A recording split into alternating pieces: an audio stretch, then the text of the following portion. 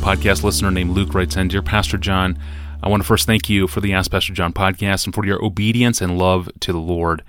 One thing I have always struggled to communicate is the difference between the Old Testament law and the fulfilled law after Christ. I have many atheist friends who press me here, specifically when it comes to homosexuality. Why do we as Christians not believe practicing homosexuals should be killed for their sin if that is exactly the prescription in our Bibles in Leviticus chapter 20, verse 13? How would you answer this objection?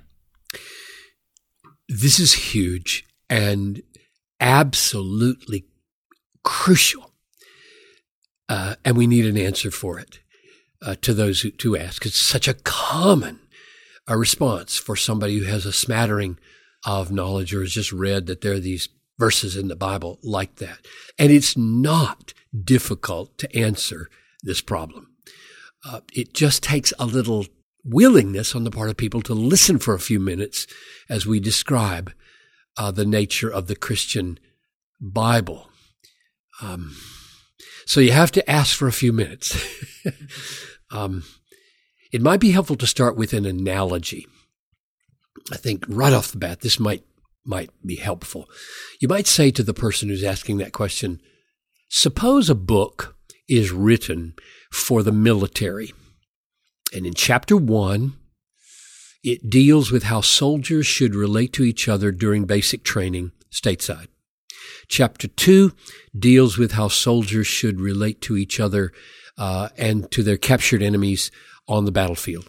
Chapter 3 deals with how soldiers should relate to each other and to their captors if any of them is taken captive and in prison. And the 4th chapter deals with how they should relate to each other and to the enemy if they are infiltrated behind enemy lines. Would anyone accuse a soldier of disobedience if, while he is captured as a prisoner of war, he obeys the instructions in chapter 3 rather than the instructions in chapter 1? No, nobody would. That's the way the book intends to be used. Now, that's the kind of book the Bible is. It was written under God's inspiration over a period of 1,500 years or so, through various periods where God dealt with his people in different ways. Not everything that the Bible designed for God's people, Israel, under the judges or under the kings, or that God designs for Christians under the apostles in the New Testament is the same. Putting to death adulterers, putting to death homosexuals, putting to death the sons who cursed their parents. All these penalties belonged to a particular season in the history of God's dealings with his covenant people, and those dealings have changed dramatically with the coming of God's Son, Jesus Christ, into the world. That's the basic nature of the Bible and of redemptive history that we need to get across to our critics. Then, if they're willing to take a few more minutes with us to examine the Bible, we can point them to the very places in the Bible where this becomes plain. So maybe it would be helpful if I just gave a few of those, and this would be a guideline for what text would you use if you sat down with your atheist friend who said, no, I think you Christians are inconsistent because you're not putting homosexuals to death because it says right here in Leviticus that that's what you're supposed to do. So here's a few. First, the first pointer of how things have changed dramatically. Matthew 5:17, Jesus says, do not think that I have come to abolish the law and the prophets. I have not come to abolish them, but to fulfill them. So, all the Old Testament finds its completion and fulfillment in Jesus, and that's a basic truth that a person needs to understand. Everything in the Old Testament was pointing toward Jesus as the Son of God incarnate, dying, rising to save his people, and therefore in his person, in his ministry, the whole Old Testament reaches a climax and is dramatically altered.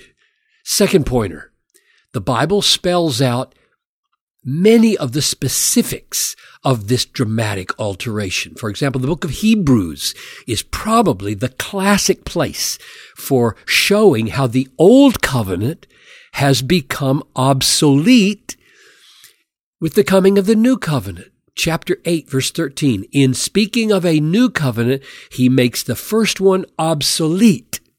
And what is becoming obsolete and growing old is ready to vanish away.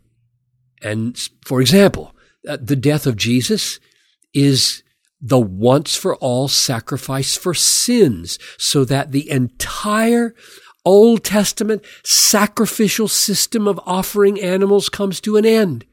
Hebrews 7:27, 9:12. Jesus is the final Lamb of God. The whole Old Testament sacrificial system is over. It doesn't apply anymore.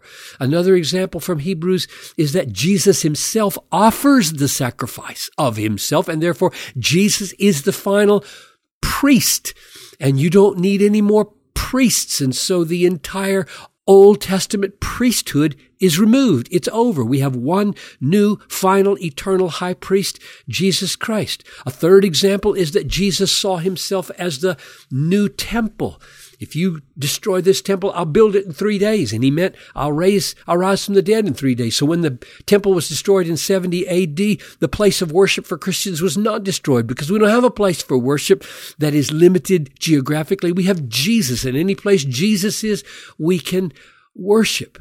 So all those specifics are how the Old Covenant was becoming obsolete, and dramatic changes came about, and hundreds of commands in the Old Testament don't apply to Christians anymore because this new phase of redemptive history has come.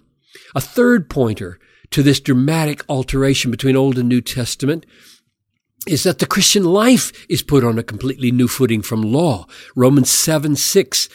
Now we are released from the law, having died to that which held us captive, so that we serve in the new way of spirit, not the old way of a written code. A fourth pointer is that Jesus said about the people of Israel in Matthew 21:43, I tell you, the kingdom of God will be taken away from you, political ethnic Israel, and given to a people producing its fruits, that is the Christian church. And what that marks is a dramatic change from the old theocratic ethnic orientation on one people group, namely Israel, to a new kind of people who are not a political entity. They're not an ethnic entity ruled by a political or governmental leader, but they are a people scattered like exiles away from heaven, their homeland, on the earth, mingling among all the ethnic groups of the world with a king in heaven, not on earth, so that Jesus says to Pilate,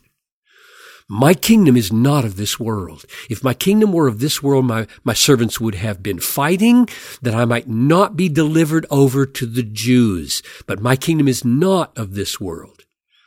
And so the church doesn't function any longer like Israel did as a national or political governmental agency, and therefore does not coerce its beliefs with the sword.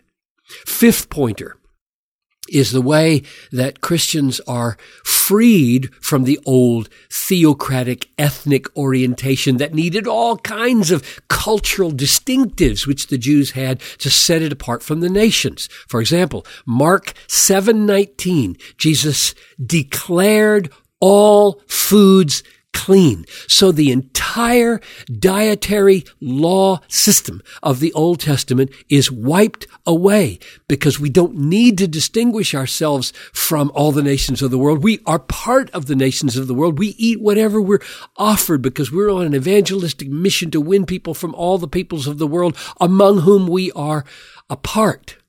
Another example would be circumcision. Circumcision was the defining trait of Israel among the nations. And in Galatians 5:6, we're told it doesn't longer count for Christians. It's not required for Christians anymore. And a sixth pointer to this dramatic alteration between Old and New Testament is Matthew 5:38 and 39. You have heard that it was said, an eye for an eye and a tooth for a tooth. But I say to you, do not resist the one who is evil. But if anyone slaps you on the right cheek, turn to him the other also. Or another example of change in moral expectations is where Jesus talks about divorce. And Matthew 19:7 and 8, he says this. They ask him, why then did Moses command one to give a certificate of divorce and send her away if you say we shouldn't divorce? And here's what he answers. He said, because of your hardness of heart, Moses allowed you to divorce your wives. But from the beginning, it was not so. In other words, even though Moses made this provision, I don't anymore. So you can see change is coming to the world with Jesus in the moral expectations upon the people of God. Now, finally, directly to the point about homosexuals being executed in the Old Testament is that the New Testament, when it is presented with an executable offense, dealt with it differently. For example, 1 Corinthians chapter 5, the early church was confronted with a man who was having sex with his stepmother, evidently. Might have been his mother-in-law. It was an intra-family horrendous sexual sin that even the nations around the church thought was evil. It goes like this. It is actually reported that there is a sexual immorality among you, and of a kind that is not tolerated even among the pagans, for a man has his father's wife. When Paul dealt with that, which was in the Old Testament, an offense so egregious it would have been dealt with by stoning, killing, execution. And Paul did not, of course, prescribe stoning or execution. He prescribed church discipline. And that's a clear example of how dramatic the changes have become between the chapter 1 in the military book and chapter 4 in the military book. So our overall aim in dealing with our critics who don't know their Bibles is to direct them to Jesus, yes, who is the goal of everything in the Bible, and to try to help them see that God has been moving through history in different ways at different times to bring us into a relationship with Jesus for the salvation of our souls. Amen. That's so important. I should also point out that this entire argument applies to the popular Year of Living Biblically experiments, which are just a tangled hermeneutical and ethical mess. And nevertheless, people all the time try to pull off a living biblically for a year experiment where they make none of these Old Covenant and New Covenant distinctions that Scripture calls for. Thank you, Pastor John. Well, what is the most terrible thing in the world? Is it the inability of a Christian to defend themselves with a pistol? Or is there something worse to be feared? John Piper will return tomorrow to explain. You can find our apps and our past episodes, and you can get us a question all online at desiringgod.org/ask Pastor John. I'm your host, Tony Ranke, and I'll see you tomorrow.